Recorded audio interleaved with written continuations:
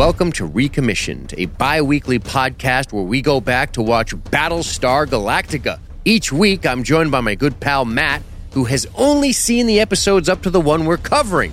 Now, I've seen them all. And this week, we're talking about Season 2, Episode 10, Pegasus. You can quote me whatever regulation you'd like. I'm not going to let you execute my men.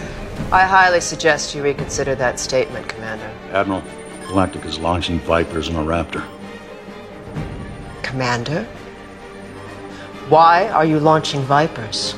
Please arrange for Chief Tyrrell and Lieutenant Agathon to be handed over to my Marines as soon as they arrive. I don't take orders from you.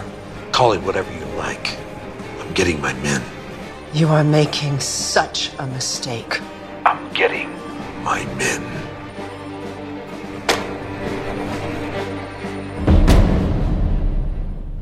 We're back at it. We're talking Battlestar Galactica. We're talking about Pegasus. I've been looking forward I don't think that's how it's pronounced. Been looking forward to getting back into the Pegasus episode. It's going to be good. We got treason, mutiny, rape. It's a good time. Your standard party favors. Torture's always good. That's what I usually talk about when I'm over at Jabba Kane's house. Torture's usually pretty good. I mean, Pretty I'm of fun the opinion time. that you murder 11 of their babies to save 2 of ours. That's politics. So, I mean, if you got to just grab them by their little delicate ankles and toss them into an incinerator, then whatever's got to be done, you know? you do what you gotta do to secure your future for your children, even if it means stepping on the throats of all the other children.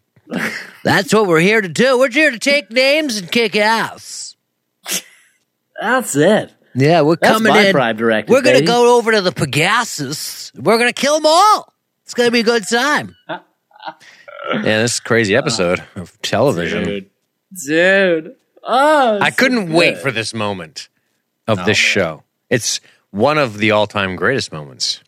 Oh, and by the way, for our listeners, this is one of the few times where I watched this episode like a week and a half ago, and I was like, fuck, shouldn't have done that, because now I can't watch the next one for a week and a half. So only until now, once we get done talking about this one, can I move on to the next episode. And we have arguably the most intense cliffhanger yet. We also have an announcement regarding the next episode of this podcast, don't we?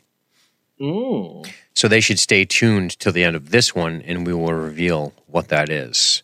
So then write it'll it. be all coy. So write it down, because every time we do this, we forget to tell them. Okay. Write it down, and your responsibility is to forget. Is to not forget. Okay. My- Perfect. Yes. Don't forget. Soon to be fulfilled. Aye, aye, Captain. I'm going to write right here in Sharpie, post-show message for people regarding the next episode of the show. So the Pegasus, man, boy. Are you going to call it that the whole time? Yes, I'm going to milk that hard. So the Pegasses, they're pretty good. That's why they're called Pegasus. But, so impressions. Impressions. Well, I think you're actually going to be surprised to hear that I'm a little torn on this episode. The ending is fucking amazing. The reveal of there being the fucking Pegasus, that they still exist. There's a whole nother Battlestar out there. Oh my God, the entire fleet hasn't been destroyed. That's amazing. It's fantastic. And I love a lot of the tension here. But to be honest, I feel like this episode falls a little bit into the trap of we need everybody to be rooting for Adama and the Galactica and our team of heroes that we all know and love. So let's just make the crew of the Pegasus just despicable shithead monsters that are so easy to hate that by the end of the episode, you're like, yeah, fuck them. I've only known these people for 35 minutes, but fuck all of them. They're filthy, awful, rapist, shoot your own men scumbags. Pretty easy to hate.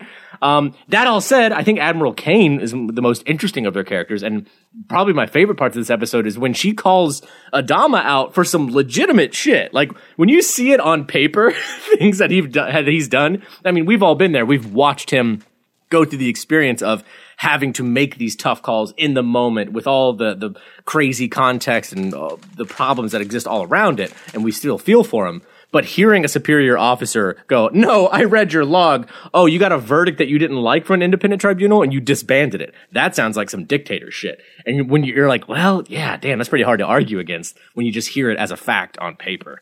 And I liked that. I liked her being there to be like, this has gotten sloppy. And he kind of knows it. Like, when he fucking scolds Starbuck and Lee, he's like, we have let shit slide. We have let things get loose. And that's not going to happen anymore. Like, he took that scolding a little personally. That stuff, man, I really, really like. But yeah, some of the other stuff with the crew members and the Cylon interrogator, I'm just like, they're just so despicable. They're just completely one-dimensional scumbags. And I'm like, well, of course we hate them.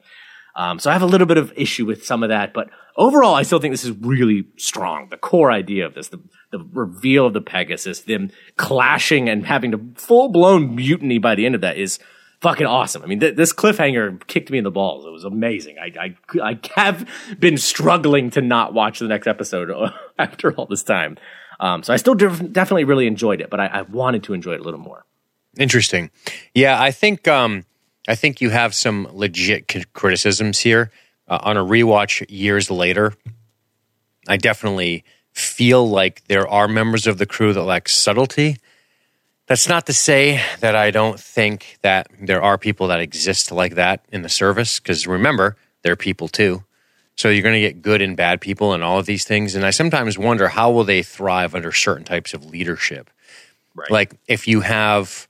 if you think of horrific stories in war and the people that are in charge of those people and the way they conduct themselves, and then how the people underneath them either blossom or not, go one direction or another based on the way the leader treats things.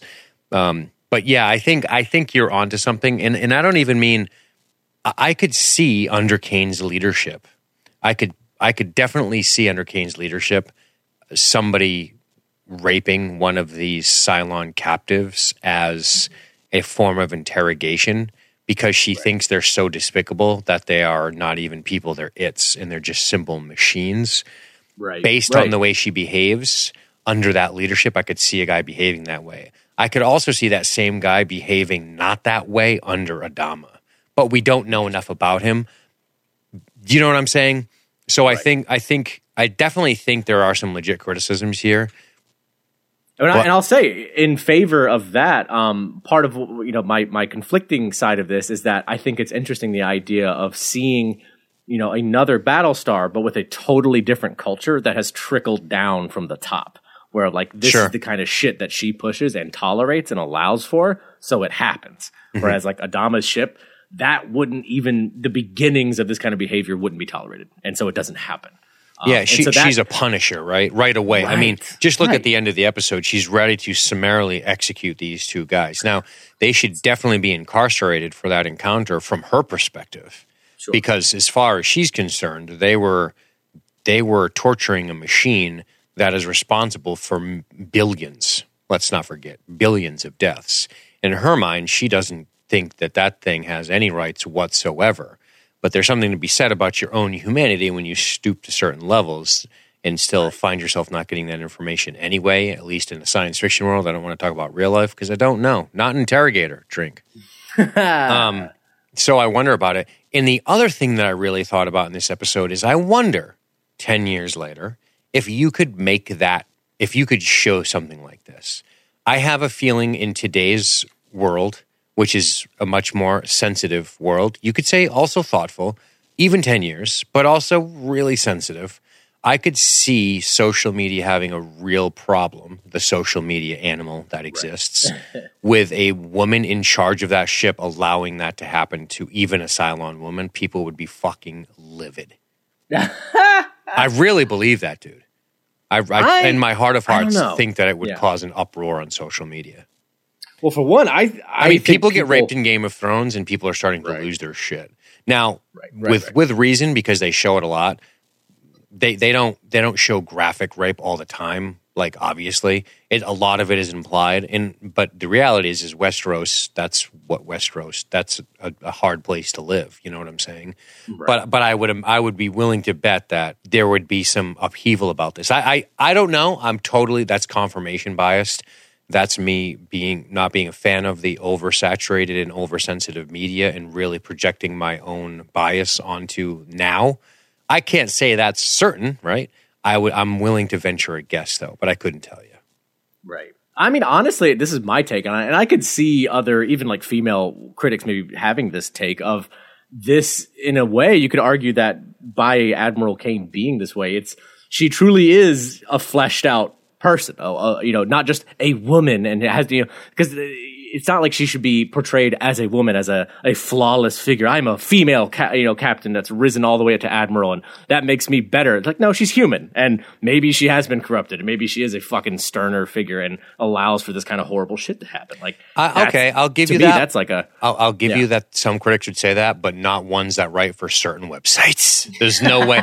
Like, I'm not saying people are beyond that criticism, male, female, whatever. I'm certain people would see it that way as a fleshed out and rounded out character, but I am willing to venture that would be in the minority. I'm not saying it would be unanimous. Nothing ever is, right? Would there be a clamor about it among some people? Yeah, I think you're probably right. I think so, and I can't recall if there ever was back in the day. Maybe there was. I just feel like it would be blown out of proportion. But it's a heavy situation. I mean, there's a lot of good moral quandaries here, and you're right. The stuff, when you start looking at it's funny because it's almost like a tongue-in-cheek stab at the show by taking the shenanigans that have ensued and putting them on paper to a party that lacks the context of those situations and is just reading it as a service record. How outrageous it sounds, right? And to that, Admiral Kane definitely has a point. Yeah, exactly.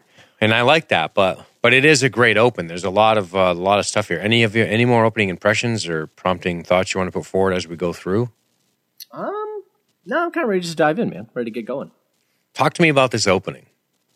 Dude, I love it. Because this has become rote for them now. Like, you are being constantly pursued by the Cylons, even if they're not actively attacking you. You are always being pursued. That's on everybody's mind all the time. Like, the fact that anything shows up on Dratus, they're like, all right, we're being attacked. Everybody get fucking ready. Get to your stations. This is it. Big ship, probably a base star. They're launching fighters. Their reaction is pure, like, training and instinct at this point. They're reacting the way they know they need to for survival. You don't blame them for not, it's Adama who has to, like, slow everything down. And, like, wait a minute. Colonial transponder? Okay, weapons down. And everybody's looking at him like, wait, what? Are you sure? And he's like, let's give it a second. Like, I like that. I like that everybody is so honed to just be on attack mode, on defense mode constantly, that he, again, as leader, has to kind of like set the tone of like, well, wait a minute, let's see what this is. This is not showing up the way normal Cylon attacks have ever shown up. Yeah. I like the send a hostile challenge. Send a challenge. Love it. Send him the bird. Send him the hostile challenge, which obviously is some sort of like encryption they want to know to ensure that they know who they're dealing with here. Mm-hmm. And they get authentic colonial codes in return. Pretty intense. Fucking amazing. Dude, I mean, like, the fact that I like that this episode doesn't dick around with its reveal of there being another battle. So, like, that happens in the first minute and a half of this episode. And I couldn't believe, like, that felt like an so episode exciting. Closer to me already. I was like, whoa, oh my God, there's another Battlestar. Like, I thought, well, shit, everything's changed now. Exactly. Everything has changed. The core of the show will change. I was like, holy shit, that's incredible. Let me ask you this question. At what point did you have the Roslin oh shit moment? When she realizes Kane outranks him. Right. Thus really putting her power in jeopardy. Oh, I'll admit, it took me a minute. It took me till kind of where she was, really, when seeing them in the same room, seeing Adama behave so differently. It was like, oh yeah, she's an admiral and you're a commander and you're handing shit over to her now. Like, that's it. The whole dynamic of the show, like, that would be like somebody midway through TNG just shows up and they're like, actually, the Enterprise is mine. I outrank you, everybody. Now I'm the star of the show. Like, what? Like, you're just, it's like when Jellicoe goes to the Enterprise in TNG and he takes over while Picard goes on his mission to do, it's Chains of Command 1 and 2. They do this like infiltration mission. Him, all the important characters because it's Star Trek, not trained younger professionals. Right. And they go on this like infiltration mission And while they're gone, you have Jellicoe taking over, and he's like, I want to do 4 watches. I want to do this. I want to do that. And Riker's like, fuck off. Like, all this new shit he wants to do, he disrupts everything. And he's like, well, with the efficiency is what? We want to get it up another percentage point. And the whole crew struggles with the transition. But this moment was amazing. The moment when you realize, oh, my God, she outranks him, right? That's a great moment. So I was wondering when you got that. But yeah. I love the exterior on the Pegasus. Oh, yeah. I mean, and like how everybody is, of course, naturally elated. Like, oh my God, we're not the only people left. At first, that's I was awesome, man. Like, I really did. This is one of those episodes, much of the episode's credit, where I followed along like the same emotional path as all the people. Like, I was never skeptical of something that they trusted. Like, I always felt basically the same way as did. At first, I was like, this is amazing. There's another Battlestar. I mean, how much of a replenishing of your ranks can you get than a whole nother fully fleshed out Battlestar with its own crew of Vipers and Raptors? And you're like, oh my God, we finally have backup. Like, maybe people can take R&R and we can rotate shifts for once. I mean, just that ally suddenly showing up is just such an incredible, something to be happy about. But then at the same time, even in the beginning, before Kane comes aboard and everything, I was still like, ooh, but shit, this could also change the dynamic, and who knows what this ship is like. And I kind of followed along that path. And I feel like I had the same realization at the same time as Rosalind did. Like, I had her reaction at that time of like, oh God, yeah, you outrank him. This changes things. He's not second in command of the human race anymore. Yeah, or first in terms of the military. But right, this is great. this is a great moment. But what an arc for this episode to achieve in 40 some odd minutes, which is, you're a little tense at first, especially when they get to the flight deck, which we'll talk about here, and then this hopeful feeling and laughter and clapping and everyone's meeting, and then Ty meets a drinking buddy, and you're like, oh, cool. And suddenly, by the end of the episode, you start to see the transformation, and it happens quickly and almost starkly, which makes sense really with somebody like Kane. There's really no wiggle room with Kane. She's very by the book in her mind, strict. You would almost call her, she's a by the numbers person disciplinarian to the nth degree, which is, okay, this is the situation. Here's what we're going to do to make the situation right, And that's it. I mean, obviously going to learn more about her in the next episode. But, there's at least one more with her. I won't say beyond that. Okay. And, I mean, it is, and you wonder what's going to be her perspective on your crew. We're all concerned about what we think of her and her crew, and then you start to wonder, well, what did they think about the Galactica? And that's when the service records and everything come out. But she starts off on behalf of the officers. I do like the auspicious beginnings, as you're fond of saying, which is when the Raptor 286 gets down, maglock, and they dock and they disembark. And the first thing that steps out is a Marine. Yeah. Weapons up. Seeing fucking Starbuck in her dress blues is nice. Like, yeah. Oh, look at you, all cleaned up. Yep. Yeah, here comes fucking Admiral Kane, man. I mean, she's got that hard ass thing about her from the jump. Just the way she walks around, Right. Cold. Yeah, you can tell. It's rough. It's rough. She's got a rough exterior, but then she kind of relents a little, and then people are like, oh, okay, yep, awesome. Everything seems okay. But then they get right into this meeting. We got to learn a little bit about each other here. We got Kane sitting down with the president, and of course Adama, and we learn a little bit about her over some drinks here. It looks like whiskey or something. What about this? I mean, this is an intense moment from Kane. You learn about what she faced, and while it's easy to, of course, be rooting against her, at the same time, we have to remember what she experienced herself. Oh, for sure. Which doesn't sound good. It sounds like she lost a lot more people than Adama. Right. But also what I find very interesting about this whole exchange, before we learn, because actually it cuts away from their meeting when he's like, well, actually it's Roslin who asks, how did you guys survive the initial Cylon attack? Like, what happened? And she's like, pour me some more booze. Yeah. But before this, it's, Adama was like, well, how did you find us? And she talks about tracing, tracking down the Cylons, and they were going what seemed like a random pattern, but then realizing the Cylons were going from system to system with planets that could support life. And then that slowly led them onto the path of where the Galactica was. But this is actually, to me, also, I think, a pretty important reveal that, and even Adama takes note of it, where he's like, you've been attacking the Cylons? Like, you've been going after them? And she's like, oh, yeah, well, you know what they say about the best defense. Sure. And dictating the pace. Exactly. And dude, that's her through and through. And we see that later in the episode. She is on the attack. She's all fucking teeth. Like, she goes first. Right. Whereas you can still tell Adama's a little more like, you seem to be putting a more emphasis on stabbing when maybe you guys should just be shoring up what you have. Like, she's almost like, you get a little bit like that hint of a revenge bent in her right here. Yeah. Yeah. Well, definitely there's definitely she's an attacker. She wants to, dish out justice in her mind. She talks about, we were looking to do some hit and run attacks on the Cylons. Oh my God, you guys are pretty fucking bold. They are bold, no question.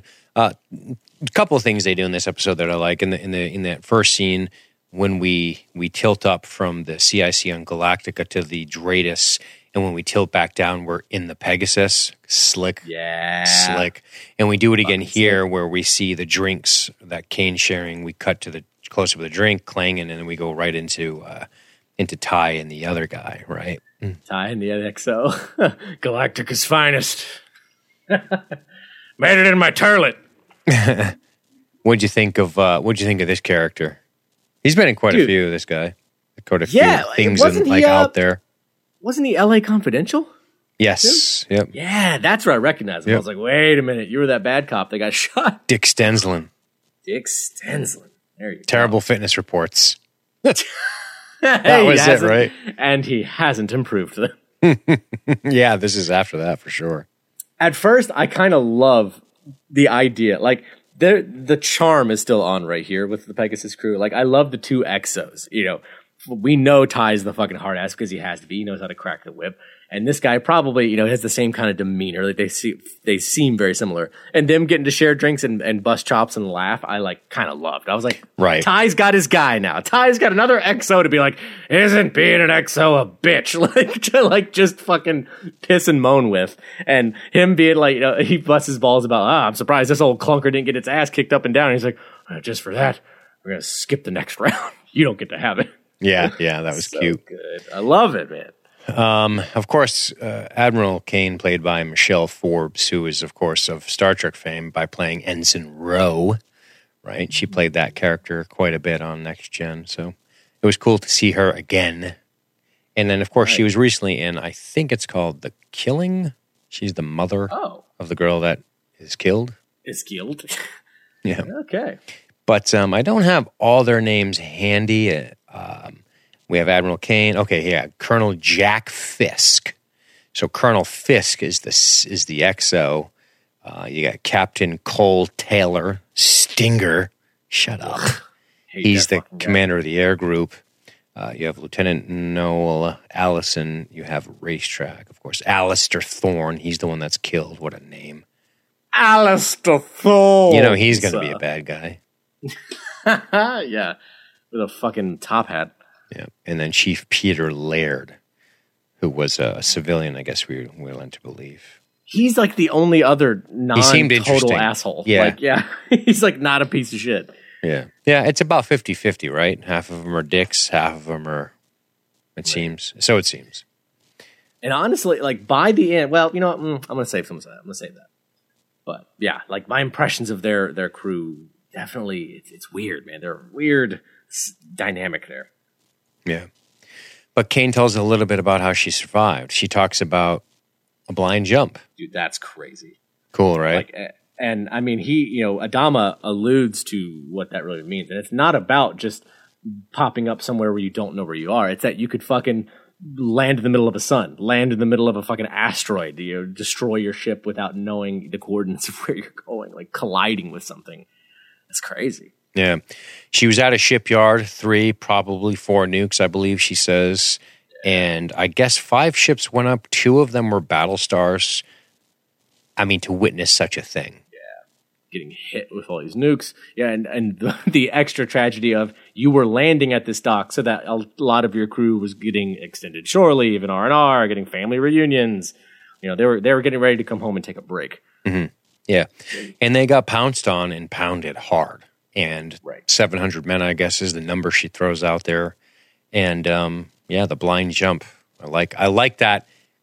I like that Adama goes, ooh, that, like you said, is him recognizing the technology or I guess just the maneuver or what you would call it, what it is named to do such a thing. Right. And she, he says gutsy move and she's like, no, desperate move. Mm-hmm.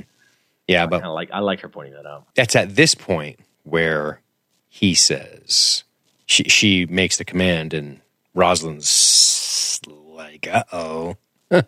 Right. Yeah, Rosalind is just like, well, we've been through so much. She will take complete command. Oh, great. Yeah, that's brutal, dude. And because it makes you, as a viewer, you just worry about like, wait, are the dynamics of the show just permanently changed from here on out? Like, Adama is now an inferior officer and he's taking orders and he doesn't run his own ship really anymore. Like, whoa, what a sea change for the show. It's great. Yeah, this is a catalyst for many possibilities, this episode, isn't it? Definitely, yeah. I mean, it had my head spinning. Kane doesn't take too highly to Rosalind, does she? Dude, her immediate thing, Secretary of Education. I mean, as soon as she exits the room, it's an issue. As she exits, yeah. And Adama, she's come a long way. Right. Fucking earned it. But that's him saying he doesn't defend her, does he? He doesn't get overly defensive because he is probably familiar with the way Kane reacts. I'm sure the scuttlebutt in the fleet is that he understands Kane. He knows her a little bit. There's probably it's unlikely he's not familiar with a flag officer. Yeah, no, and that's the thing. And I mean, and the same goes for him. Even though he's not an admiral, he's a commander. He is famous as a commander. He has a reputation among all of the crews, and she knows him. I mean, she knows his voice. Early on in the episode, she's like, "Adama, is that really you?" Like, she knows his voice, and he's like, "It's good to hear you, Kane." Sure. So they are familiar. Like, they definitely have had interactions before. But it's hard to get a feel for how they actually are. How they actually think of one another. Yep. This is cut against Fisk telling Ty about the XO, the former XO's inability to give an order of attack. This is nuts. I mean, this is fucking crazy. Right. Now, here's something I will say. This is cut against Adama talking to Kane, and Adama at that point decides to reveal, because he is compelled to, as he is a good officer, to tell his commanding officer in Admiral Kane that he has a Cylon prisoner. You don't want her to find out, and you didn't tell her. And 2 things. Number 1, he's being a professional here. Number 2, I think Adama knows Admiral Kane quite well because he says she's been a valuable source of information. That's a good point. Why say it, right? Right. He would say that specifically to her. He must know her by reputation. And not just that, but how other people would react out of context. Right. I mean, just look at how your own crew reacted. Look at how your own son reacted. Oh, yeah. And I mean, he reasonably too. We can't forget this.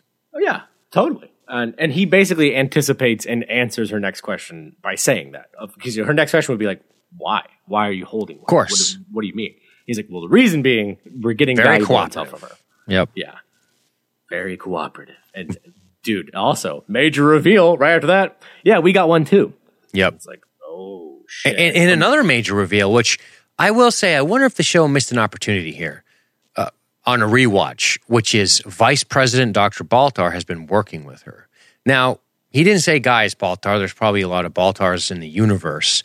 but we're supposed to believe that he's one of the most famous people from Caprica. And I'm surprised she didn't react to that. Me too, actually. I kind of wondered when he mentioned Gaius Baltar, she just had like no reaction at all. And I was like, I thought, but it would she at least didn't. be, like, But a he didn't raised say eyebrow. Gaius, which is probably maybe why. Maybe, yeah. Yeah. But no, I remember thinking the same thing. That it would at least garner a raised eyebrow on him. Oh, you got Baltar on the board. Huh, that's interesting. Like, he survived. Okay. Yeah. It's good, though. So, yeah, gives me no pleasure, Bill, to do this. Don't give it a moment's thought. He's saying all the right things. Oh, yeah. Which is exactly... Military man. Yeah, he knows what to say. He understands, and clearly he you know about these things. When you are running your own Galactica, your own Battlestar, excuse me, when you're running your own Battlestar, you know about Admiral Kane. You know, I mean, when she leaves, he has quite the look of consternation on his face, doesn't he? Oh, yeah. No, he doesn't question, but he doesn't always feel great about it. Doesn't look like he feels good at all. It looks like he's about to barf. And this is where we start seeing the crew chit-chatting a little bit. This is where we see, I believe it's the lieutenant there. I forget his name. It's their CAG, yeah, being all like, oh, yeah, we always keep our scorecard on our ships. It's good for morale. Esprit de corps. Esprit de corps. But not the young kind of handsome guy that I don't think he's the CAG. Is he? Isn't it the other one? Oh, yeah. It's actually, the other guy who says that. I think that the guy who is the hot shot guy with all the decals, I think hit on the side of his ship, his little kill scorecard. I think that guy's name is Lieutenant Allison. They call him Narcho. I'm not sure why. But, and I think Captain Taylor is the CAG. So Taylor's the CAG, Allison's the hot shot. Yeah, hey, I got all these kills. But I found. I think if I'm being honest, if we really go back and look at it, it's probably Captain Taylor who's the real dickhead in this episode, and almost goofily so. He's just antagonistic from jump. And I mean, there is some... There's precedent based on the life they've had under Kane. Right. To be so tight. Well, and also, I imagine, there would be some whiffs of this in the military, of the fact that Commander, William Adama is the commander of this ship, of this Battlestar, and, who's the prestigious CAG? His son. Mm-hmm. And I could see some people rolling their eyes at that, being like, oh, fucking daddy's boy. But him just bringing it out like a fucking baton so early on. It's a bit much. Wheeling it around. And I'm like, oh, geez, dude. Fucking not even trying. Yeah. Yeah. Well, if we're to believe Colonel Fisk's story, this guy might not have been the appropriate CAG, but perhaps only one they had left. I don't know. Who knows, right? Right. That's why I do like this point where Laird's talking to Callie, and he's like, I'm not military. I was a civilian. I got drafted into being on this because they needed somebody. He's like an aerospace engineer. Yeah, he's great. We'll get to him in a minute. Do you want to talk about? I guess this is where Baltar actually meets Kane. Yes, yeah, he's walking with Kane and talking for a second. He's talking about I'm the focus. I'm the Cylon detector. Right, which we know Kane's been briefed on by Adama. So, of course, they want him to see their Cylon. Just a quick hello. But yeah, Laird, he seems kind of interesting, doesn't he? I like him. Yeah. Me too. He's like kind of a regular guy, deck chief, seems like just a normal dude. And this is how you would expect these guys to talk. We are in a losing war. We're not gaining people. We're losing people much faster than we're gaining them. And you brought over, thanks for the supplies, thanks for this. I mean, this is the professional courtesy, and the chief is great here. He's so appreciative of what Laird has provided from a equipment standpoint, the parts. He's like, have a look around, do whatever you want. And he comes up, he immediately is coming up and admiring the Blackbird, the ship that the Chief came up, and he's like, man, I helped design these engines. I thought they phased them out. It's so great to see them being used and everything. Like, he's like the only person from Pegasus who's like, hey, you guys did something good. Like, he's not just like a big fat shit on everything. Right, for sure. Yeah, but it's a good moment. Yeah, I like it. But that's when he says, I'm going to crawl around and tells him to make himself at home, essentially. And that's when we get to Adama walking in the hallway. Yeah. Pegasus. These supplies are coming from Pegasus, all, to the Galactica and helping them out for military purposes. And this is where Rosalind's like, well, great, but when is any of this going to trickle down to the fleet? Yep. And that's, Soon. One thing we haven't talked about here is the major difference of responsibilities between the Galactica and the Pegasus. Indeed. It's massive. Like, the That's Galactica, why one can do hit and run attack tactics and one can't. Exactly. One is a war boat on its own. Mm-hmm. Just one being is able to fucking pick running up and run. one is defending a civilian fleet. A fleet. With might Massive. I add, the last remnants of humanity outside of a couple of stragglers. Right. And I feel like that, I've never really thought about it. We talked about it early on in the show, in the very first episodes, but I haven't really thought about in a while how much just that situation, that burden of responsibility would genuinely affect the way you think and the way you behave of it's almost like becoming a parent. It's like, sure, we have this massive responsibility. All these people who are completely dependent on us, they cannot protect themselves. We have to protect them. So that's going to change the tenor of everything you do. It's going to be, all right, we have to think about what can the fleet handle? How long can we leave them alone? How long can we go on supply runs? How long can we wait between supplies and who needs what? And thinking about the needs of so many people, which of course is a massive bureaucratic pain in the ass, but it also humbles you. Whereas these guys, the Pegasus, they've just gotten to go out there and just get their murder boners on and just be like, let's just go hardcore revenge and kill all the Cylons we can. And just run hard like a bunch of, bunch of fucking. Maybe revenge isn't the right word. And I used it earlier too. Maybe it's just, we're a warship and we're at war. I mean, we're going to fight the enemy, which is exactly what Adama said in the first couple episodes. That's true. We're at war. We're going to attack the enemy. Remember? I think those were his exact words. Yeah. And that's what she's like, are you sure? I mean, we lost, right? Isn't this over? Now we're just from hell's heart I stab at thee. That's what we're doing now. What are we doing? Yeah, exactly. But I mean, you can imagine if you are in Kane's position and you're sitting on a Battlestar, a modern one, mind you. Remember the Galactica is old. The Pegasus is sharp and new. Right. It's better. It's a better ship. Exactly. Just even the difference of the CICs, you're like, whoa, this one looks so different. Right. I think the Galactica looks cooler, but the reality is that the Pegasus is top of the line, Matthew. Okay? Just not going to let it go. I had to throw one out there. Adama, you don't understand the powerful force of the Pegasus. Spock, God, the Pegasus, beam it up. But no, it's true. You have to remember that. And then, so you're in Admiral Kane's position. Now you have their life. And what are you going to do? Sit around? No. You're going to attack the enemy. She probably didn't consider, let's go settle down. Or, I got all these people in here. No civilians. These are all crewmen. Yeah. All soldiers who want blood because they're pissed. Exactly. That woman shot an officer right in front of the crew, Bill. Dude, I honestly love Ty being so offended by that. He rules. They fucking love him. You think he'd be the hard ass, who'd be the guy who would do that, but absolutely not. He's he understands how wretched that would be. Even if you had to fucking execute one of your own, you wouldn't blow somebody's brains out on the CIC in front of everybody. They're gonna at least go through the process. They're at least gonna go through a tribunal, something.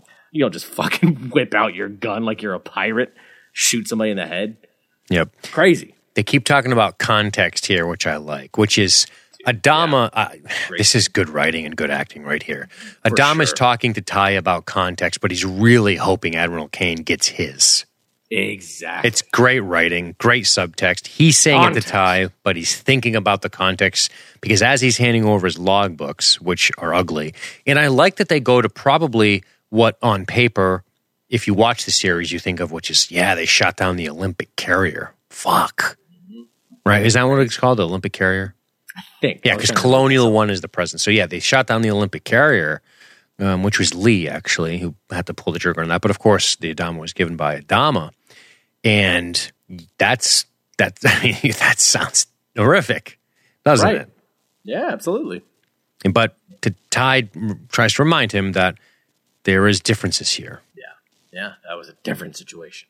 Yeah. But yeah, I like this emphasis here of, Well, hopefully she's going to do us the same favor, waiting for the facts, waiting for the context. We'll hear it all out. And at first, she seems like she is willing to. We feel that way at first. Sure. Boy, yeah, she comes to very harsh judgments. Now, this stuff right here is important. This is when we see Dr. Gaius, Vice President Baltar. He goes to meet the prisoner on the Pegasus, doesn't he? Obviously, his intent is to try to get some intelligence. Maybe he can help whatever Cylon detection he's got going on. So he goes over there, and what does he see lying on the floor? Another 6, a sexy 6, looking real beat up, lay on the floor. Man. Pretty fucking dark, dude. Trisha Helf is amazing here. The horror she shows. And this was such a mind blower for me. I was like, wait, you're shocked by that? You don't know? Yes, I couldn't wait to hear your take on this. What does this tell you, pal? That multiple Cylons can, I don't know, like, defect, I guess? Or at least become either choose. Well, there's nothing in his head. Huh? There's no physical object in Gaius' head. That's been confirmed by Coddle. Right. Well, shit. I mean, and yeah, no, like later on when he's talking to this 6, when he actually is inside the cell and everything. Do you want to? Yeah, well, that's what you want to just talk about this whole 6 thing. Yeah, let's just run through this, like, because in that moment it even had me wondering if this was Gaius admitting to himself, admitting to kind of the viewers in a way that, like, I do just conjure up this thought of her and this presence of her, and it is me having an unstable mind and me relying on her as like my imaginary friend. Made me wonder about that. But then the flip side of it too is that if she is still actually a real Cylon in communication with him somehow, that this 6 being on the Pegasus is another Cylon that is completely removed from like the Cylon hive mind, the connection.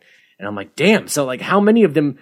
It's maybe not as rare as we thought. Like we thought the Caprica Sharon, who's now back on board the Galactico, we thought that was like maybe a rare exception, that this is a Cylon who defected and is removed from their system, can't be infected by them anymore. But maybe there's more, man. Well, remember there was and I know it was a long time ago as far as our recording, but we have to recall Shelley Godfrey, correct? Which was 6 just being on the bridge when you all can see her. You can see her? Hello? That's right, yeah. Don't touch me. Remember, like that whole, I'm going to teach you in fact, was that the Olympic Carrier episode?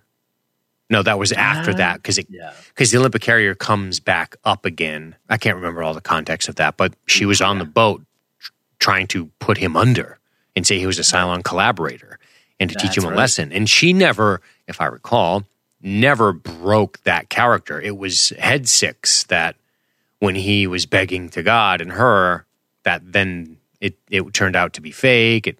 It was remember they had the image of him and it was doctored, Gata said. Yeah, that's right. So we don't ever really, was that a total put on? True. We don't know, especially now that we see another copy in here. That she is totally surprised by, totally flabbergasted. Totally. And something that obviously TV can't do, it can't satiate all our senses, can it? Right. Sight and sound is all we get out of it. You can't feel anything, you can't taste anything, and you sure shit can't smell anything. But the way Gaius reacts to the door opening, the thought of that is brutal. Yeah. Like it's such an overwhelming stench in that room. Ugh. Yeah. Oof. Which implies like fucking gangrene and just I mean everything. All the hell. Yeah, I mean it's so bad. Yeah. They're not feeding her or nothing. Not cleaning the cell, I'm sure. When the door opens, Head 6 looks at Alistair Thorne with some serious daggers. Oh, yeah. Yeah. Remembers her hatred of humanity. And it's at this point where you really have to think about what she's endured based on the way they go after Sharon.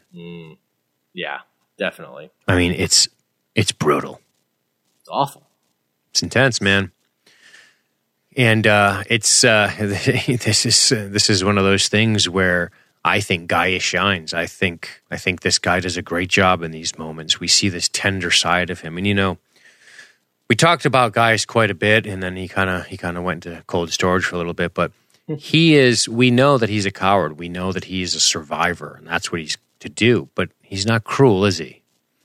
I mean, this really puts him off. This is something that him seeing Head Six, whom he's quite fond of, in a physical form, so battered. It's a stark reminder as to his real feelings for her, seeing her in such distress and pain. Right. I love it. It's crushing, and it's nice to see these emotions provoked out of Gaius, whom we sometimes forget has these emotions, despite the fact that he is not a heroic man and certainly looking out for himself. Right. And as much as he's not happy with the dynamic that he has to deal with his, Head Six, he still cares about her, and she does still look out for him, and he's cared about her for a long time. I mean, we forget that he knew her and thought of her as a person for who knows how long on Caprica, and they were like dating and they were banging. That's for sure. Yeah, they're banging at least, and he was already, I think, probably developing feelings for her then. And now it's just that much more intense. Yeah. He did cheat on her, but hey, that's Gaius. I like that he has to console Six because he has never consoled Six. This is a power dynamic, emotionally speaking, that has shifted in this relationship in this moment to him saying, I have to be able to do this. If I need to help her, you need to let me communicate and understand what's going on here. And she says, in a very needy fashion, understandably so, will you help her? I will do everything I can. That is such a big promise. Like she's so genuinely asking that, pleading that for him. Mm-hmm. Yeah, yep. Like that's a real ask. That's not her being like, well, you have to Gaius for the Cylon, change and to pursue the extinction of the human race. Like this big, bold, grandiose shit. Like this is a truly emotional pleading. Like, please help her. Only you can. I can't. Yeah. And it's funny because, sometimes you think, had you thought about Gaius earlier in the series and done something like, let's see what's going on with Gaius. Let's see, he gets brought to this room where there's somebody beaten and chained up down on the ground. What does he do? I mean, you could make an argument to think if you gave people multiple choice, people might say if one of the answers was remove himself from the room, forget about it, and not get involved. Right. Do you know what I'm saying? Like you could see that as a viable answer on a multiple choice answer to what Gaius comes upon this scene that we're seeing in this episode. What does he do? What does he do? Right? You could almost make an argument for people picking back out of the room, don't provoke the thing, and don't get involved because this is clearly deep and there's bad things happening here, and I don't want to jeopardize my own safety by uncovering rocks I shouldn't. Right. That would be true cowardice. So there is stuff here. I mean, you have to remember, too, he also is a vice president, so I think he knows he might have some sway. But I don't think he's even thinking of that. I think he's just instinctively reacting and caring for somebody he cares about. Yeah. She is remarkably similar to someone I care about a great deal. Yeah, he lays it all out to her. This is a woman who fundamentally changed my life forever, and to this day, I still love her. And you look exactly like her. And he has to disperse her here, right? Dismiss her, I guess, as you could, right? Computer off. Yeah, that's true. He's like, let me have some alone time, baby. Please leave me alone for once. Another thing. She does. Yep. Another subtle good piece of writing in this episode is that, of course, the Pegasus crew, Kane herself, has been referring, Pegasus Actual, has been referring to the Cylons as it. And they started the it stuff right away. And Gaius, because he's a fucking chameleon, started to mirror that. Yes, dude. I love it. Well, he doesn't want to tip off his feelings. And this is why I like the guy's character, because he's smart. he starts to immediately go, well, there's no physical damage to its neural pathways and or cognitive reasoning centers. And he says, but it's quite clearly traumatized, which would suggest that its current condition. He's being very clinical here, which totally is how Admiral Kane reacts. Because what Gaius is able to do in this hallway walk, which I love, by the way, is he says, we know that simply put, you've tried the stick, now let's try the carrot. And you can see her really trying to read him, and she doesn't. He's too slick. She just nods with a smile. And that's it. And all he does, he points out the fact that he's like, it's an interesting scientific fact. Correct. He frames it very much in that way of like, it's an interesting scientific fact that they suffer from the same kind of stresses that we do. Her condition is a psychological one. We can use this, basically, what he's getting at. We can use this, and it also doesn't do us any good to kick her anymore. It's time to take another approach. Right. And so like that's basically a very clinical sort of like roundabout way of saying, let's stop beating her and talk to her. It's that done. It is Gaius Baltar's ability to read people like books. And this is where his genius intellect comes into play here. It's not just his genius intellect, but his ability to understand people immediately. And that is, what do we know about Kane by the end of this episode? It is going to come down to very much a cost-benefit analysis decision, which is you could continue to let your men rape and beat her up. It hasn't netted you any results. Here's what I'm going to tell you based on my expertise in a very clinical, unemotional, and very matter-of-fact way that you should consider this option to net you more things. Right? Right. Exactly. It's awesome. Frames it as you'll get more out of it by this. Correct. Versus more bang for your buck. That's it. It's a clinical, he's manipulating a clinical leader. I know you and your boys have got their torture boots all worn in. They're kicking boots. Everybody's comfortable and happy with this, and you have a good time. But I think it's time we try something else. Yep. Good point by Patrick Harrington in the live chat, who says Kane also doesn't have the people or resources to do what the Fleet and Galactica can do, or the knowledge. Great point, right? That's a really good point. Absolutely. We take the Fleet for granted, but there's offhanded comments throughout the series up thus far of this ship has resupplied us with this, this person has done this investigator from this ship has come forward, like people from the fleet step forward to help with things and do things. They draw on that whole huge pool of knowledge. That's right. Absolutely. Yeah, there's a lot of expertise in there. You might be it's the chances of you having somebody who can do some sort of specific food growth thing just is not going to happen on just the Pegasus. And of course, we take for granted Gaius's capabilities.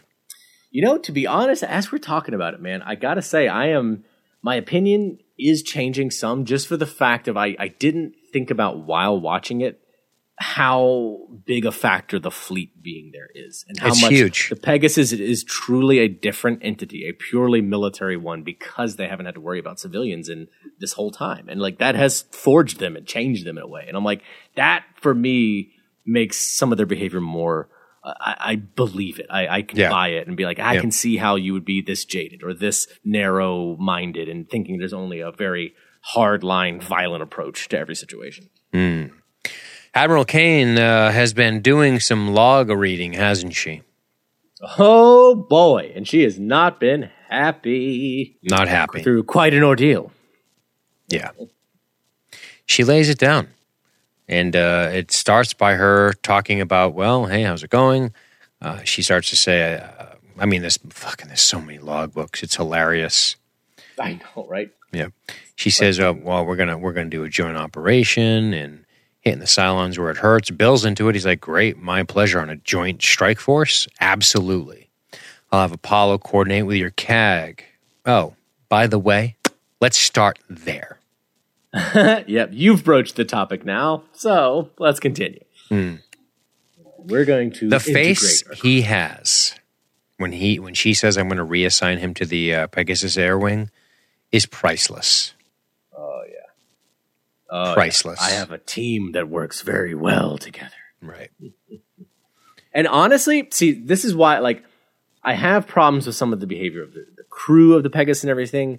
And Kane is definitely a hard ass in certain times. But I can still step back and, from her point of view, go, I see how you come to this conclusion. Mm-hmm. I see how you go, you guys you're tight-knit because of the pressure of this very particular and intense situation. However, you guys are getting loose. This is messy, and we need to, especially if we want to actually work together and be a unified force of two Battlestars, our crews need to work together. We can't be isolated teams of, well, we're Galactica and we're Pegasus. Like, I could see as a military commander looking at that and going, that's not going to work. We got to get everybody integrated together, working together. If it becomes this cliquish thing, then we're going to have fucking problems. In a sense, but wasn't in the Navy, but to start to integrate crews seems like a bad idea to me. Because you already have a team that works well in any given situation. Now, one thing I do know is that when ships put to port, guys get off and on all the time. I think it was Josh that told me that. I don't remember. Somebody told me that. So it's pretty common for them to rotate out. So it might not be a bad idea, actually. I guess I feel like in this tense, well, also I'm watching a TV show where I know crazy things happen every week. But it's not like they're just underway in the fucking Indian Ocean jerking each other off. Like, this is in the midst of battles. I wonder if they were to try to reintegrate crews in this case. And I think Kane's doing it more out of protection. I mean, it's the logs. She's reading the logs and going, you got this one who's mutinous, your words about your own son. And then you got Kara routinely punching officers, Agathon fucking the enemy agent, making her pregnant. Let's not even discuss your XO.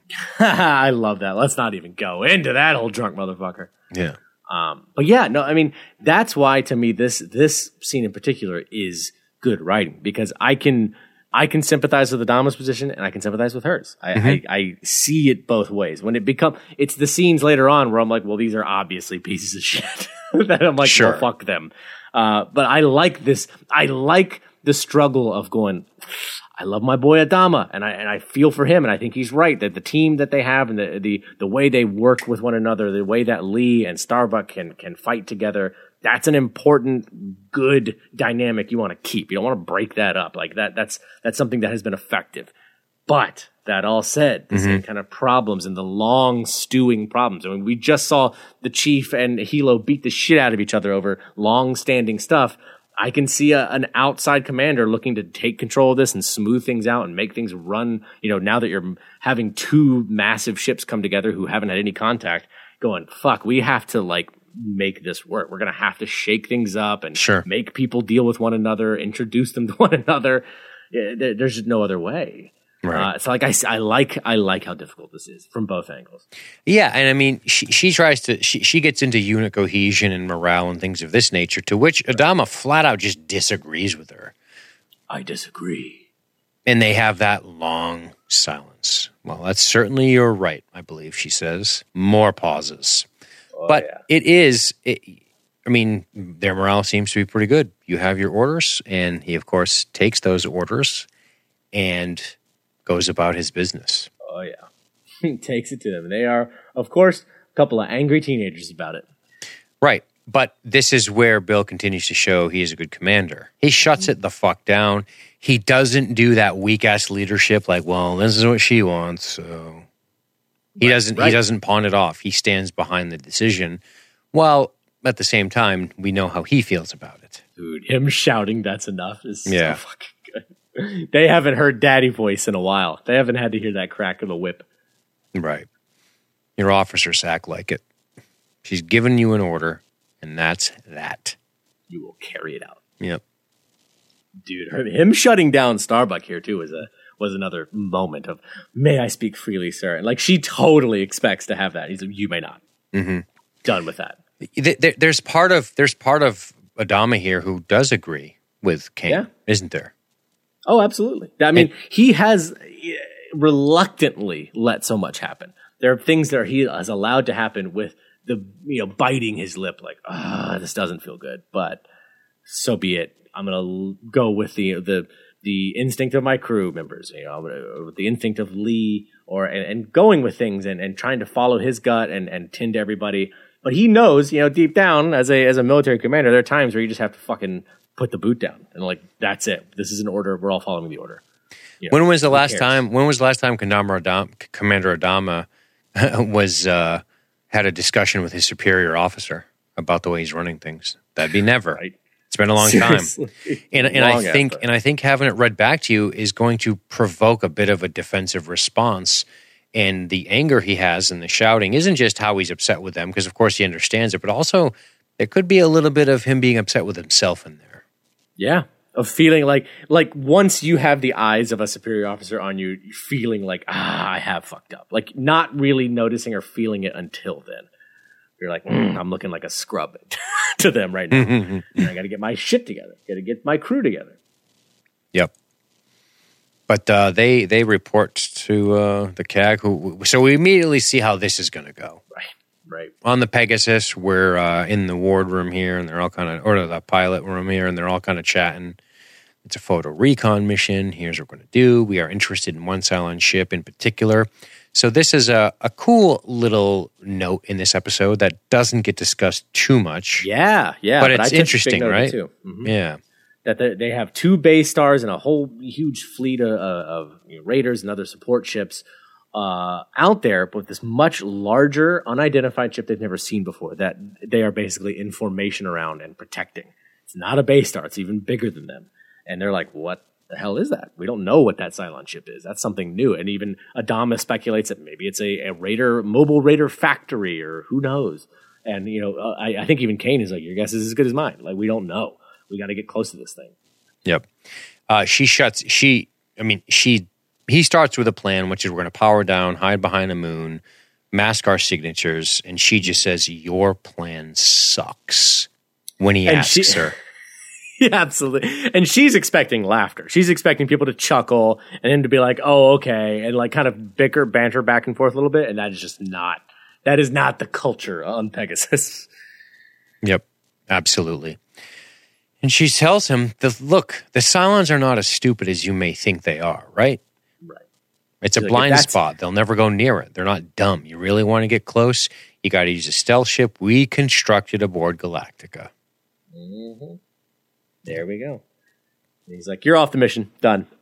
Boom. And to be honest, as much as I'm like, as a viewer, you're like, oh, what a hard ass. I love Starbuck. I imagine that's actually probably more realistic for a military. He's like, you're going to fucking just speak up and then start dumping on the mission and cracking jokes. You're off of it. Done. Yep. Like, we're not even going to fuck around with this. Yep. And she is totally taken aback by it. Yep. And he takes more digs at Apollo. It says you're qualified on your jacket. You still remember how to fly. He's going to proceed with his mission anyway. Yeah. There's just no fucking way. That these two are already, right? Right. Starbuck and Lee, they're already in cahoots about, we're not going to take this. Yeah, we're not taking this. Now you're driving a Raptor. It's humiliating. And that's the shitty thing. This Taylor dude knows exactly what he's doing. He knows he's trying to humiliate them and put them down versus letting them actually use their skill sets. They should, even just reading the logs, they should essentially know. He's the commander of their air group. They know how skilled he is as a fighter pilot. They know how skilled Starbuck is. And to take them out of those positions makes no sense. That would be like taking your star running back, be like, yeah, you sit on the bench. I don't like the way you fucking tied your shoes today. It's like, what? What are you talking about? You're going to be petty about something when I'm one of your best assets? That's stupid. Yep. There you go. Sometimes you got to make an example to keep the culture, though. Old Billy Belichick will bench you and then lose the Super Bowl. I don't even care. Fucking guy. But, it's... We go over to the deck and Chief is, hey, where's the fucking Blackbird? Meanwhile, guys are drinking.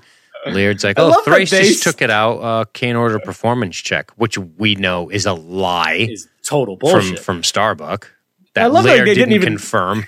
Right. They didn't even let the Chief in on that. They were just like, fuck him. Like, it's just, I know it's his ship that he built and he cared a lot about it and everything. Kind of kept him alive for a little passion project for a while there. Fuck it. Steal it. Fuck Chief. That's so good. Stupid knuckle dragger. But this is where we get. This is where the Duke lacrosse team is hanging out partying. That's true. Allegedly. Allegedly. But yeah, man, this is intense. And this, of course, is cut against Thorne going to slake his thirst. Never humped an Asian one before. He's so gross. So disgusting. I mean, I'm like, dude, and also to me, and we talked about this some in the last episode, like, the idea, it is such a shallow idea to hide behind of like, well, it's a Cylon. It doesn't matter. She's not a human. It's a Cylon. I'm like, if you can't tell any difference at all, you cannot discern the difference between a Cylon and a human being, is there a difference? Mm-hmm. Like, when it's that close, when we are that similar, to fucking hold her down by her little feminine wrists and another dude fucking pulling her ankles over the bed and you're gonna jam your dick in her, you're comfortable with raping somebody, man. Like, you can't justify and say, oh, it's just a Cylon, I'm fine. Like, no, you have dipped way down into the worst of behavior. You know what you're doing. This is awful. Like, it's disgusting. Yeah. Yeah, I mean, it's outrageous. It's outrageous behavior. It's obviously, you can see the way it affects. And here's something that I like in this exchange, which is the guy's talking about the please disturb line. I got in line twice. And Callie tells him to shut the fuck up. And Callie shot Boomer. Right. Shot her. It is so intense. Yeah. So intense. Because that's the thing. I mean, like, and you can't take away from the fact that, like, they're still trying to hide behind that idea of, like, it's a Cylon. But also it's like, would you be doing this to a male Cylon? Like, right. Like, is this really the same? Like, are you really just like that? That it just shows how thin that excuse is. Like, that's bullshit. It's bullshit. Like, once you're justifying this behavior, you've dropped below the lowest bar, man. Right. It's fucking awful. Yeah, and it's not effective. Right. Exactly. Like, oh yeah, you're totally gonna get this information out of her now. Yeah, great. Right, like, which goes back to the Kane thing. You know, it's she didn't know the carrot. What's a carrot? I only know sticks. I only know sticks and hitting their faces. Is that something that you put on your head? Is it like a hat? I don't know what a carrot is. You know what? Too, it just now like occurred to me. We never heard Kane or anybody from the Pegasus talk about what information they'd gleaned from their Cylon ever. They don't talk, like, they're not like, you know, no. Adama mentions that our Cylon has helped us, been a very useful source of information and has been very cooperative. And she's like, oh, we have a Cylon too. Yeah. That's it. Like, so a Cylon that you guys have beaten and raped a bunch and you've gotten nothing out of it even. Like, she's just been a pummel for your soldiers to take their anger out on, basically. Yeah. And and with the Boomer thing, because we can focus on that one because we know about the Boomer thing. This particular model has done what? If you believe they have independent, it's like you have essentially caught an enemy, right? Essentially, right? But she didn't shoot Adama. She didn't personally set off a nuke. She was with Agathon. She was right. It's She's innocent of any. She's guilty by association, and now she's going to face Thorne. Right. It's rough, man. Super shitty position. But boy, does this thing get out of hand quickly. And dude, I gotta say, like, it's one of those things where it's such an awful moment. The whole thing is so bad, but it does my heart good to see that once there's this talk from these pieces of shit assholes, like, I got in line twice. Thorne's really going to give it to her. Hilo and Chief, their differences just fucking evaporate. Dude. They're like, this shit that's going to come down on Sharon, they are so, like, locked arm and ready to fucking dude, kick it's ass. like Hulk Hogan and Randy Savage, son. Fuck yeah. Coming down the ring, folding chair under their arm. Hell yeah, they fucking are buddies again. They both fly in under the bottom rope with chairs. Yes.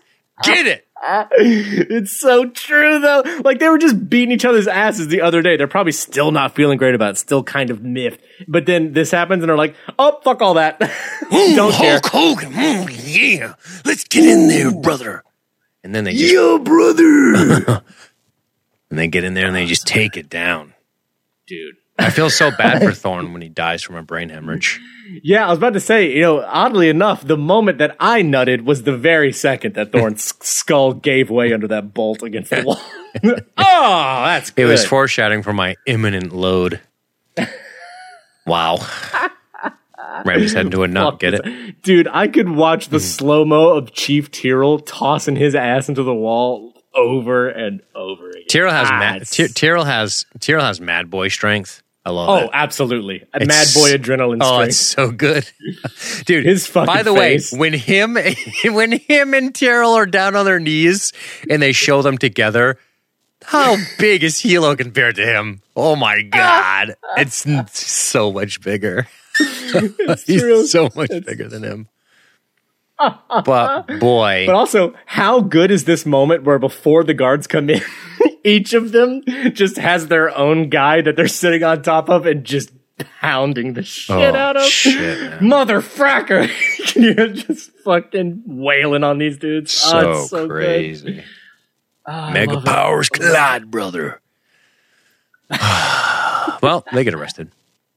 Which leads us to one hell of a 9-minute finale, I guess you'd say. God damn, does it ever, dude. I mean, take, the minor problems I've had with this episode so far with some of the characters of Pegasus being one-dimensional, being maybe a little too easily evil, and I still have some of those feelings. Dude, that stuff washes away in the last couple minutes. It is just so good. It's so fucking good. Yep. We both have strong feelings about the case. Yeah, I'm the senior convener. Yeah, they'll be tried on Pegasus. I mean, she's going right to trial. One of my men is dead. Fine. Adama. Sounded like an asshole anyways. Yeah.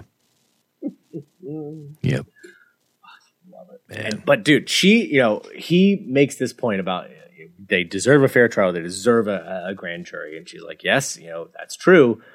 But let's not get into this whole fair trial philosophical argument because you disbanded one when it didn't give you the verdict you wanted. And that is some damning ass shit to say. Yeah.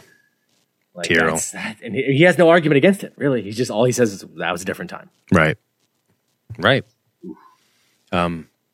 But I know we didn't go through this whole thing, but this is the moment where they actually unlock the captured 6. We get this break before the final end, and he tells the Marines to get out. They, of course, listen. And he has this heartfelt moment sitting down in here. I like this a lot. I like the acting. Yeah, man. It's, boy, it's like a wounded animal, the way he's acting. Yeah, well, both of them, really. Mm-hmm. And also, I mean, for one, the way this closes is great. Him actually crying over her. I've never expected to see this from Guy Zwalter. From the beginning of this show to now, I never could have imagined him having this level of empathy, really, for someone, especially Six, who in a way has kind of tortured him and fucked with him. But they just have a complicated relationship. That all said, I was also kind of amazed to see a Cylon eat. Pretty cool, huh? Call me crazy. I was like, I've never seen a Cylon eat before. Imagine Sharon on the fleet. Yeah, she would have to. Yeah, absolutely, all the time.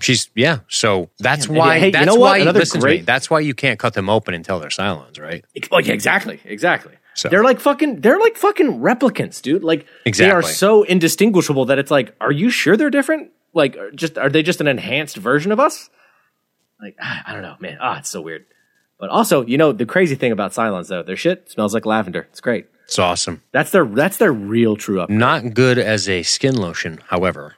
No, smells great. It's still shit. It just smells good. Mm-hmm. But he evinces. He says out loud, "I love her." To this very day, I love her. This is great. Yeah, I love it. And she looks exactly like you. And I still can't tell. And he gets emotion out of her, and he gets trust, and he gets her to eat. like, because I feel like at this point when Six and him come across her, she is like almost willing herself to die, like not eating, just laying there, kind of like waiting to be taken.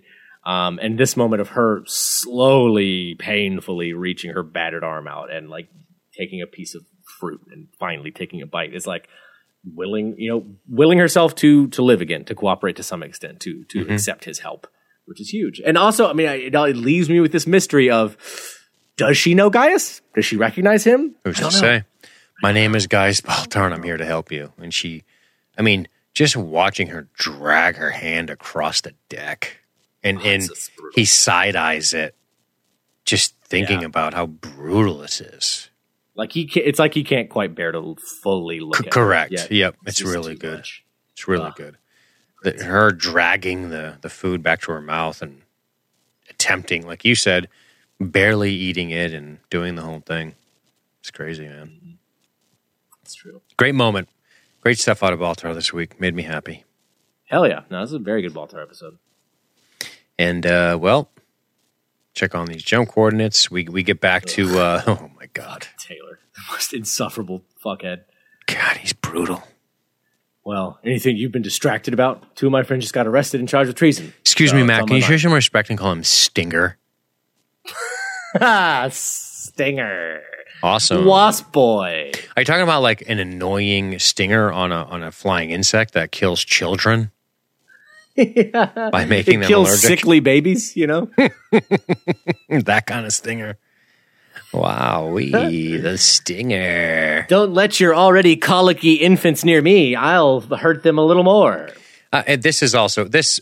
So, I think that it's a little, it's a little touch and go with some of the behavior, but I think this is probably the most dumbest piece of dialogue in this episode, which is him saying something on your mind. Yeah, two of my friends are being tried for treason and murder, and he says, "Try to keep your head in the game." Like, if you ever want to build a bridge, man, that ain't the way. What are you gonna? What? Maybe say, look, it's a tough spot that they're in, and who knows what happened, but I can assure you that we'll get to the bottom of it and render the appropriate justice. Right. And I can understand being distracted, but let's go. We got a mission here.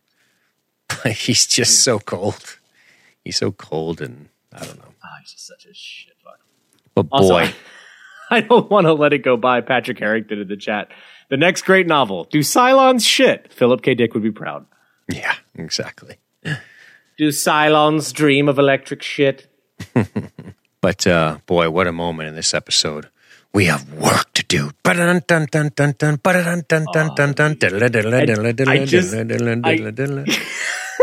gonna mouth flute the whole thing, the entire score. But dude, Ty, I love that it's Ty who calls him up. He's like, they've already had the fucking tribunal. They've already declared the outcome. She's taking them to be executed right now.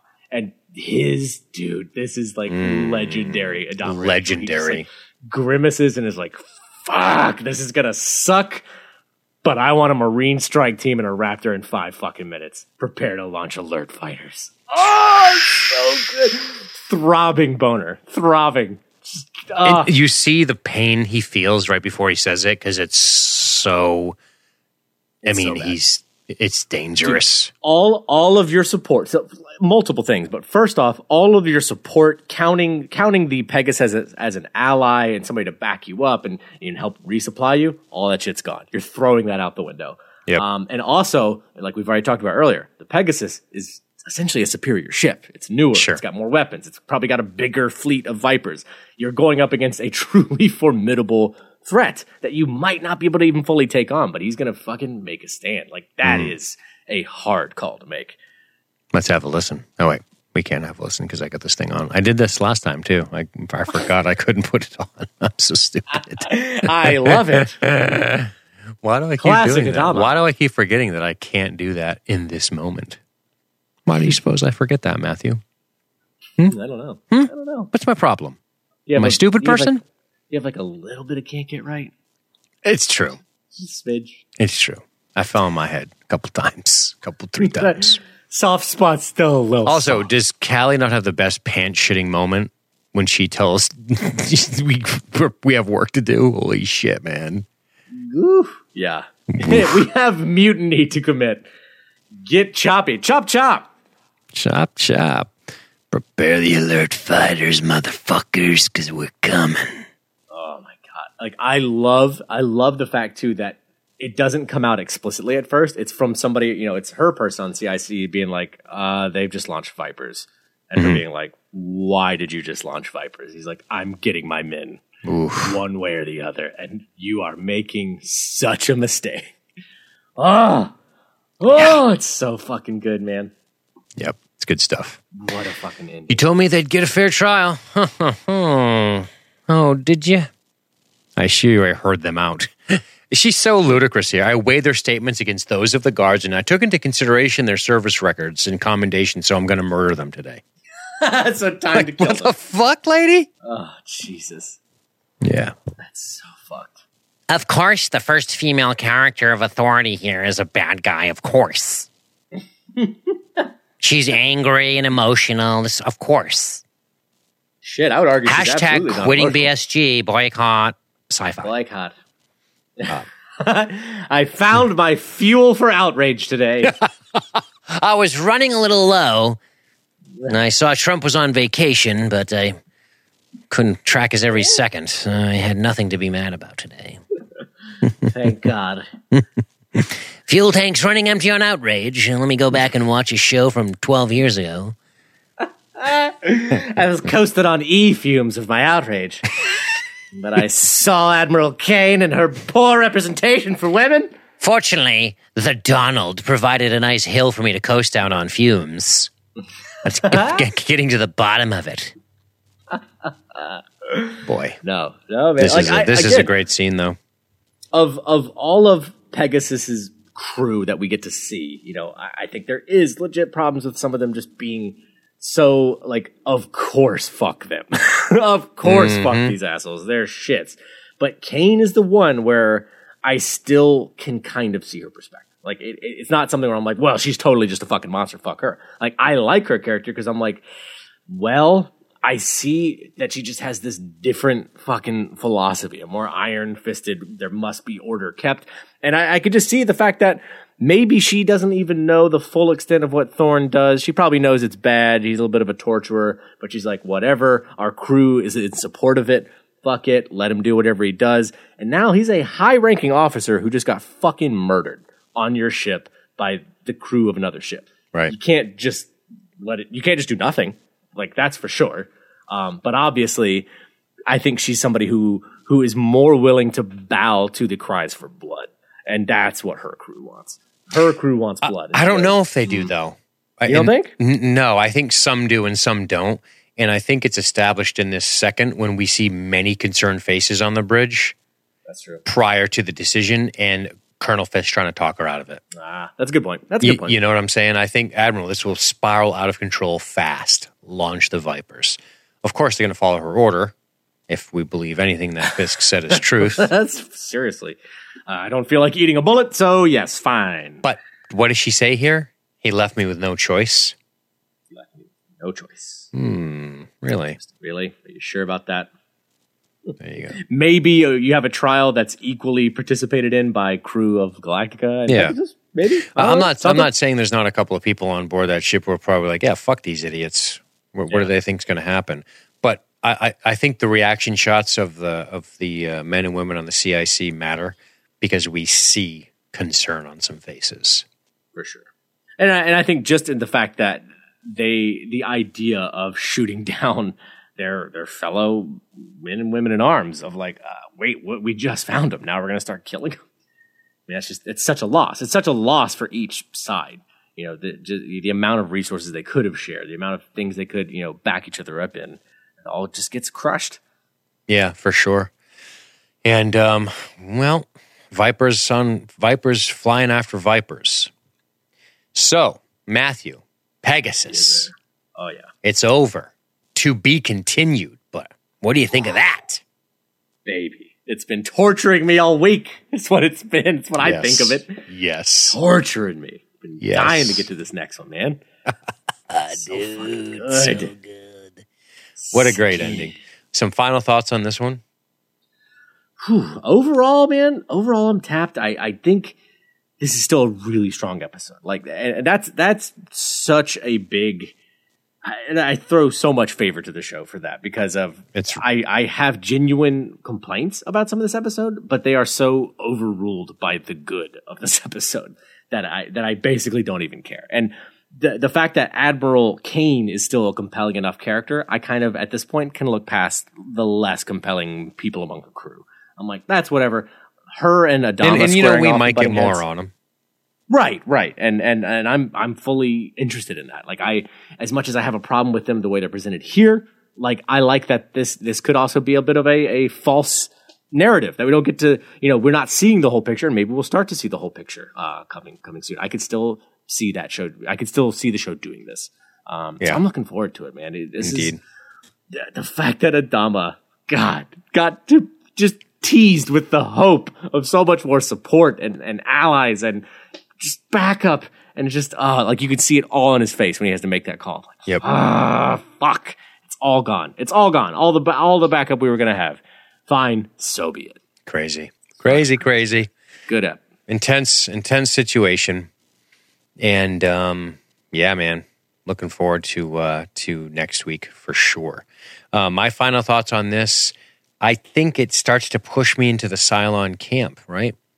What happens as soon as the humans effectively double their fighting force? They start killing each other. So So go Cylons. Kill them all. Fuck them. Bunch of stupid naked monkeys. What do you think? Fucking dumb chimps in space.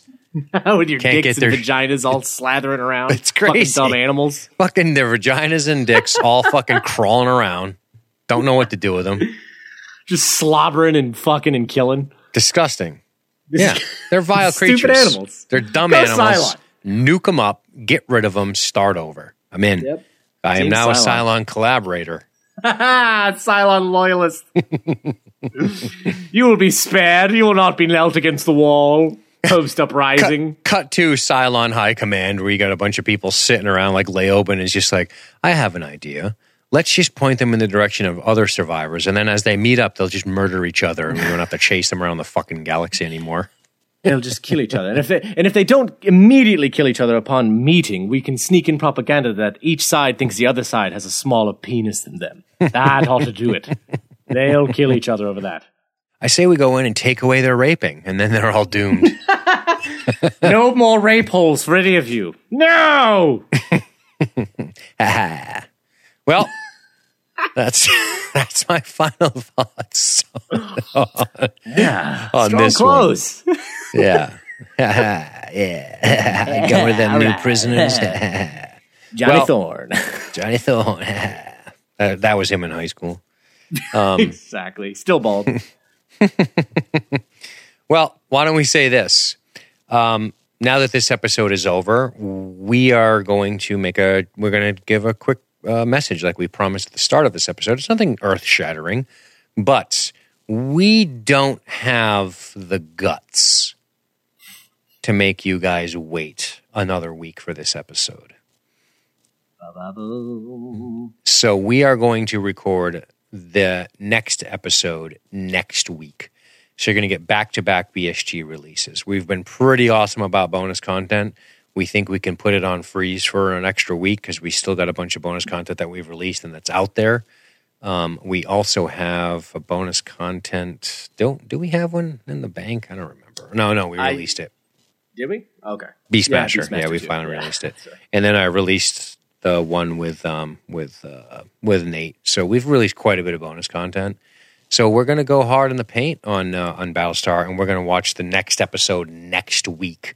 Hell yeah! Because it's we've been delivering a lot of content through SFFP and the bonus thing, and sometimes you got to let people catch up because they're not all as dedicated as you guys that are members of LSG Media. And some people are getting to the episodes a little later, and they just start to get buried. So sometimes you got to just tone it back a little bit in favor of not letting people cliffhang on such an exciting Battlestar Galactica. So good news for people who are listening to the Battlestar Galactica podcast that we're doing here, because we're going to be hopping onto the next episode next week. Yes, There. And that's it. and we will go from there. Now, do you know the name of the episode next week? I have not strayed. You are forgetting how fucking dedicated I am. I don't look at the next name. All right, so this is important because here's your homework. Okay. I don't want to tell you the name of it until you push play, but you're going to know as soon as you push play. But I'll let you push play on your own and discover it. It's a 2-parter. Okay. So this is quite the saga. So it's almost like a 3-parter, really. Yeah, it's exciting. So why don't we cover the next 2 together as one episode? Oh, hell yeah. Hell yeah, let's do it. Yeah. That way they'll get the whole like 3-part episode here. That way we don't have to skip another bonus week.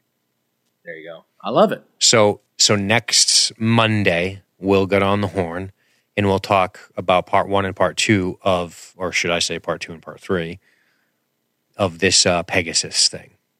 Hell yeah. Sound good? Hell yeah. Awesome. Well, I'm excited. Hope you're excited. And if you're listening to this podcast right now and you're like, wow, you guys are awesome. You've done this for us. Go on Reddit, go on message boards, go on Facebook, Battlestar Galactica groups, go everywhere you can and fucking push this show, man. Get it into people's ears because it's a word of mouth business. Obviously, Battlestar Galactica is not at the forefront of people's minds right now, except for those fan bases. And if Matt and I go into those groups and we say, oh, go listen to our podcast, and we just joined the group. Then we're assholes. We're assholes. But if listeners go, hey, this is a cool show, you guys should go listen, then it's fucking cool, I guess. I don't know how people's brains work, but that's apparently the lay of the land out there in the wild west of the internet. So hook us up with a little bit of help. That would be awesome. For all our shows, to be perfectly honest with you. I know you guys do a lot already, but if you regularly consume our content and you're not a member and you have no inclination to be because you just don't pay for shit, that's fine. But if you could spread the word, that would be awesome. And that's it. Matt, I look forward to next week, babe. We're going in hard. We're going to talk about episodes back to back. It's going to be a little extra long, probably a couple hours that podcast will be, but we'll run them as a single episode. And pound through. So watch them back to back because let me tell you, you're going to wanna. I know, dude. You're going to wanna. That's why I'm all boned up because I'm like, dude, I know as soon as I watch the next one, I'm going to be like in pain to watch the one after that. That's right. I'm ready. Oh, yeah. That's it. All right. Well, thank you guys again for tuning in. Please visit us on the web at libertystreetgeek.net. That's libertystreetgeek.net. And I don't usually say this on the other shows that we do. But we do have a show called the Science Fiction Film Podcast. If you're not listening to it, you should. And we do have some membership stuff that gets you access to bonus content. So that's something to consider where we talk about a lot of different things. We do movies, we do commentaries, we do off-the-cuff chats about philosophy and life, things of this nature. So check it out, man, libertystreetgeek.net. And until then, we'll see you guys next week.